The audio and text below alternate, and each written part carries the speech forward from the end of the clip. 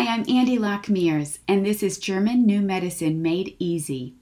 You can listen to this episode as a podcast, you can watch it as a video on YouTube, and you can read the transcription or the blog.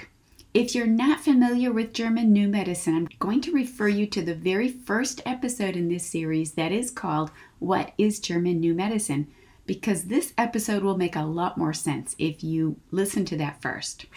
I've heard from quite a few of you since I made my very first coronavirus podcast. Many of you have concerns, and so I thought I would create another podcast to address those. I will be talking about conspiracy theories and Italy, and I'll also end with some tips for you and your families. Now, this is all from a German New Medicine perspective, and it's my opinion, and so it's meant for educational purposes only. This is not medical advice. So let's start with conspiracy theories. A common one I've been hearing about is the 5G network, that the 5G network has caused the coronavirus in China. Well, let's look at the specifics of this to see if it makes sense from a G&M perspective. The rollout of 5G in China, from what I can figure, first occurred in April of 2019, and it's in a city that I can't pronounce, but I'll put it in the show notes below. And it's 560 miles away from Wuhan, China. So no one in this city where it started, where the 5G rollout began, it has 12 million people in it, and no one in this city experienced what we would call the coronavirus or COVID-19. So if 5G causes this, why wouldn't these people have gotten sick? They should have been the first people in China to get sick, and they didn't. So there's no logic there. In this large city, the first case they had was January 14th. It was 9 months later. Again, this doesn't make sense. At the end of October 2019, China announced it was rolling out 5G on November 1st in 5 major cities, which means if the coronavirus is caused by 5G, it would have begun equally in all 5 cities. But it didn't. That did not occur. Symptoms began only in one of those 5 cities, and that was Wuhan. And I'll refer you to my first podcast on what occurred in Wuhan that I think began the symptoms. Now, I'm not a proponent of 5G. Does it weaken the body? No doubt about it. But that's not the same as causing conflict shocks. And what we know about the 5 biological laws that Dr. Hammer discovered, he discovered that all diseases begin with a conflict shock, and that diseases assist us in times of unexpected distress. So diseases are our survival mechanisms. I mentioned that 5G may weaken the body, and yes, it can weaken the vital energy of the body over time. And this can be true of all EMFs at certain intensities. Now, this is different from causing a conflict shock, which then follows the 2-phase pattern that Dr. Hammer discovered. The real culprit in my mind of 5G is how your psyche perceives the shocks in your life. And of course, that is determined by who you are as a person. You are your belief systems. So if you are super upset about 5G and you're worked up about it, you're much more apt to have a conflict shock with it than if you're relaxed about it and you're calmly putting EMF blockers around your house if you feel moved to do so. The issue that needs to be addressed here with 5G is your belief system. It isn't necessarily 5G itself. So I don't see 5G as the cause of the COVID-19 because it doesn't make sense and it doesn't fit the timeline. Now let's look at bat poop as the potential culprit of COVID-19. And we'll also look at the genetic manipulation of the coronavirus as a bioweapon. And these are actually kind of similar from a G&M view. The belief is that the supposed coronavirus was manipulated in the biolab in Wuhan and made into a bioweapon that was intentionally or accidentally released in Wuhan. And it's a similar principle to the bats that live in Wuhan who supposedly have the coronavirus in their poop, and thus they spread it all around the city, and that makes people sick. All right, so let's look at this from a G&M perspective. First of all, Both of these have the premise that number one, viruses exist, and two, they make us sick when we come into contact with them. Neither of these is accurate. I'll refer you to Virus Mania, which is a book and now a PDF that you can get free on my website, on my BioHealthWorks Institute website, and that's in the show notes. It gives you real information from real scientists about the particles that other researchers are saying are viruses. So if viruses don't exist, which is what the premise of Virus Mania is, then what are doctors looking at under the microscope? Well, they're looking at strands of polypeptides, of proteins that our bodies create. They actually don't really look for these. They look for what they call antibodies, which are also made of protein. There's a lot more of this in Virus Mania, so I'm going to refer you to the book because those are the scientists. I am not. Let's get back to bat poop and bioweapons, two exciting topics. So the bats in Wuhan are not spreading the coronavirus because the coronavirus doesn't exist. There's really nothing more I can say about this.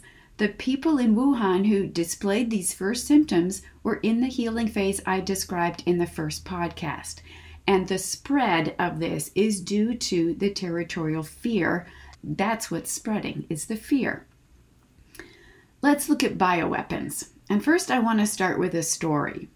Now, Americans have this thing. It's this belief that if they go to Mexico to vacation and they drink the water, they might get Montezuma's revenge, which means they'll have massive diarrhea and they'll blame it on the water.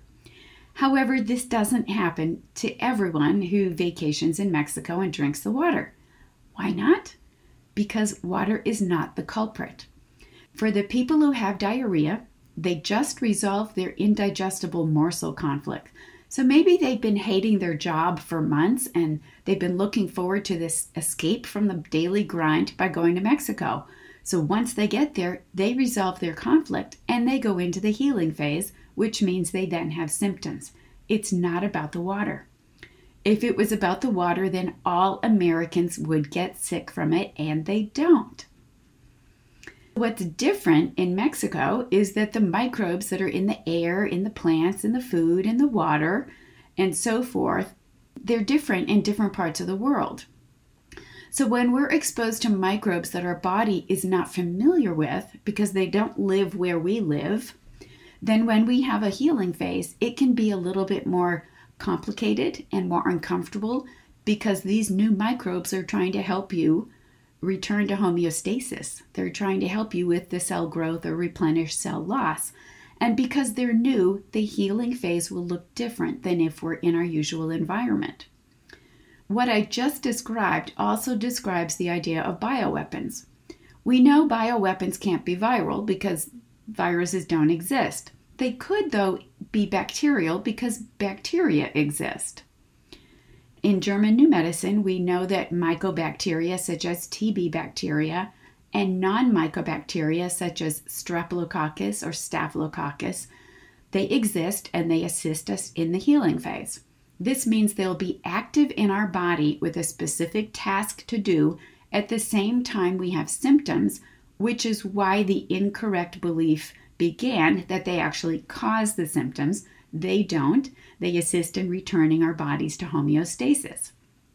Well, let's face it. In nature, too much of any one good thing can be deadly. Drinking too much water can kill you. And yes, you can die from eating too much food at one time. Too much heat can kill you. Too much cold can kill you. So it makes sense that you could, in theory, take a substance from nature, such as a bacteria, and concentrate it and give it to a group of people. Then the question becomes, will 100% of them get sick? Well, I don't know. I don't have an answer to that. If 95% of them get sick, then there's another factor at play here. German New Medicine tells us that that other factor is the biological program that those 95% were running. The new bacteria in their body then creates a healing phase that's more complicated, just like drinking the water in Mexico. So do 100% of people exposed to the Clostridium botulinum, that's the bacteria that causes botulism, do they get sick? Do 100% of people exposed to the bacillus anthracis, known as anthrax, get sick? I don't know. I would love an answer. So if you know of any scientists with this answer, let me know.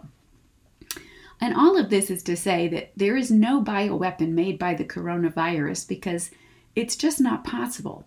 It might be possible if it was a bacteria, but that doesn't mean everyone will have symptoms.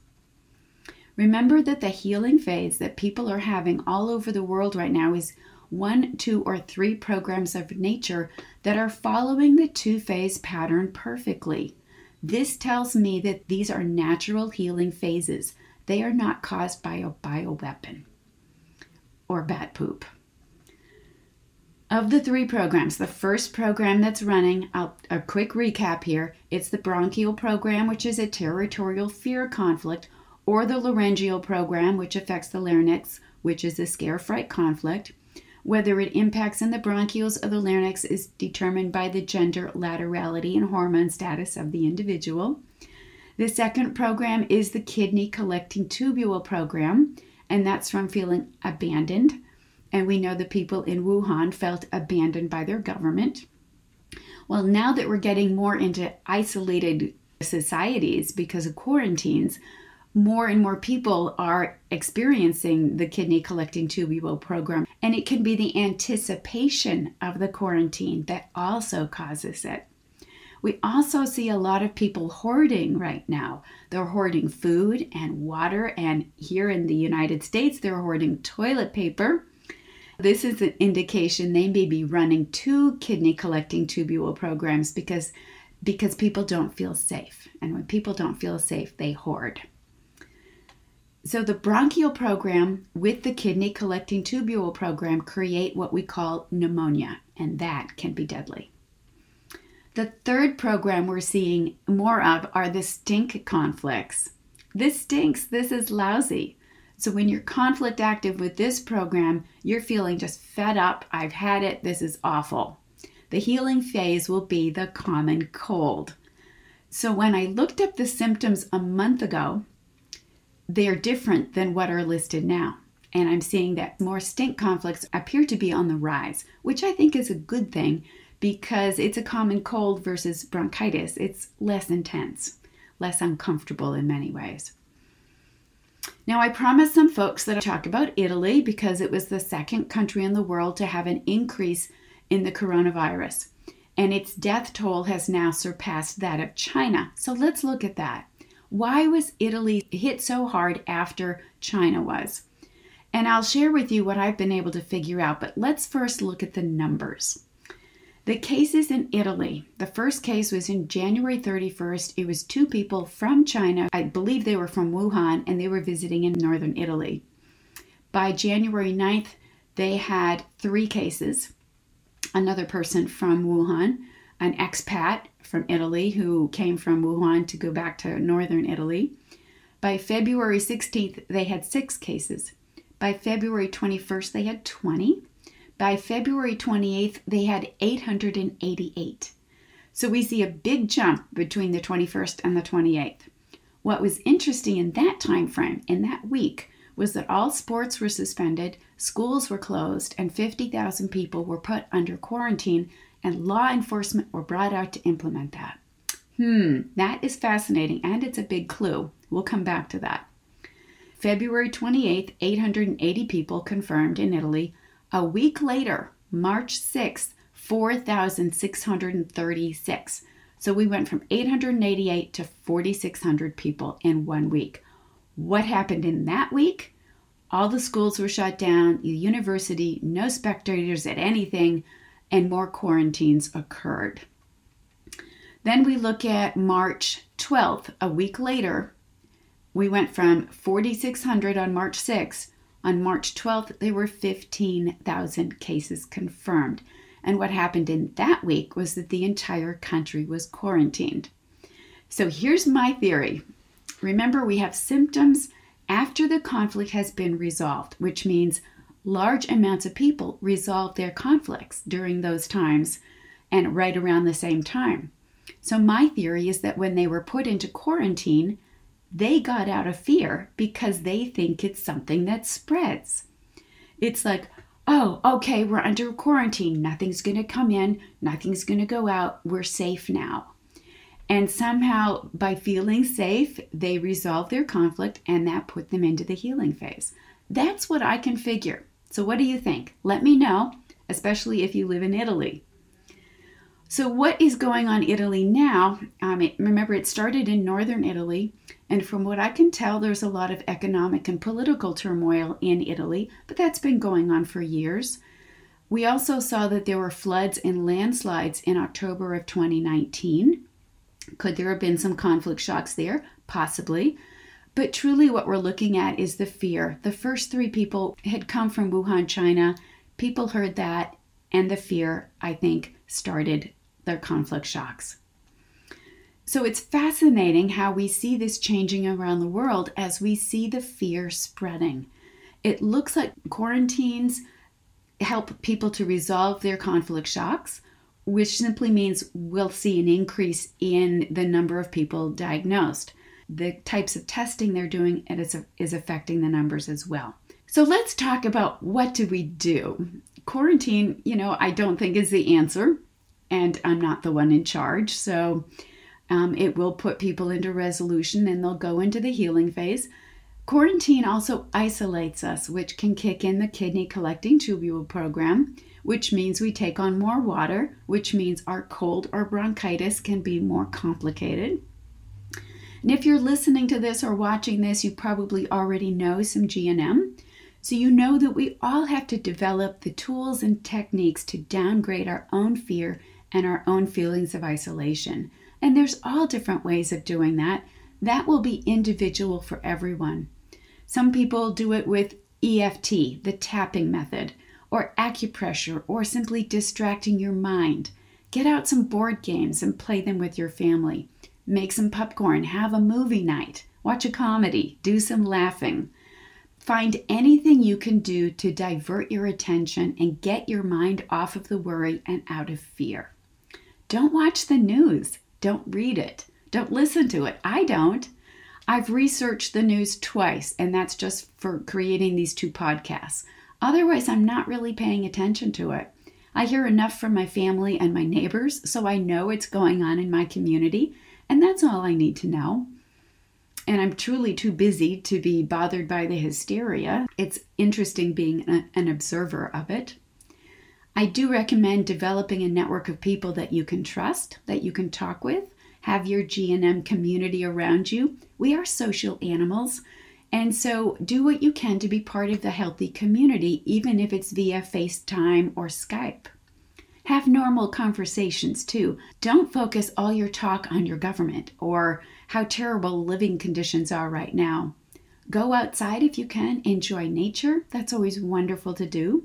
Find new ways to engage with the people in your life. You've probably all seen the videos of people in Italy who are singing to each other from their balconies. And that's what we need to do right now, is to find new ways to be together in the world. And lastly, of course, I'm going to encourage you to increase your knowledge of German New Medicine to a greater degree so you can continue to process being out of fear. And yes, I offer online programs. Anyone can take them at any time. So check out my websites. I'll put those in the show notes. And please sign up for usagnm.com for their mailing list, because we are creating resources for people as well that will go out soon. I caution about sharing German New Medicine with others at this time. The sheer mass of healing symptoms right now has created a group consciousness of fear, and our governments are making changes in regard to that fear. And if you don't follow your community's guidelines, you can be ostracized. So not everyone is open to hearing new ideas right now. They're in too much fear, and they're trying to follow the rules because they think if they follow the rules, they'll survive. And we don't need more isolation, especially those of us who know GNM. And you don't need somebody getting into your face telling you you're not following the rules, right? So follow the rules where you live and share compassion with everyone you encounter. Everyone's doing the best they can. And when they're overrun with fear, that is unfortunately the best they can do right then. If you have an opportunity to introduce G&M, go for it, but wait for that opportunity. You know G&M. You can do your best, and your best might look better than folks that are in fear right now. I do a silent, namaste to everyone. When I see them, if I walk past them and I see a panicked look on their face that I maybe walked a little too close or something, the God in me acknowledges the God in you, and I see the divine in every one of us. And that helps me to just understand their fear and acknowledge it, but not get caught up in it. Learn to engage with your loved ones in new ways. Eat whole foods that are healthy, not processed, so your body has plenty of vital energy. Take every day as it comes with good intentions. And if you're in the healing phase, stay out of fear and support your body. It knows exactly what to do. Settle into this journey as calmly as you can, because that's what it is. It's a new journey for each of us to discover new ways of being in the world. So thanks for being here, and keep in touch.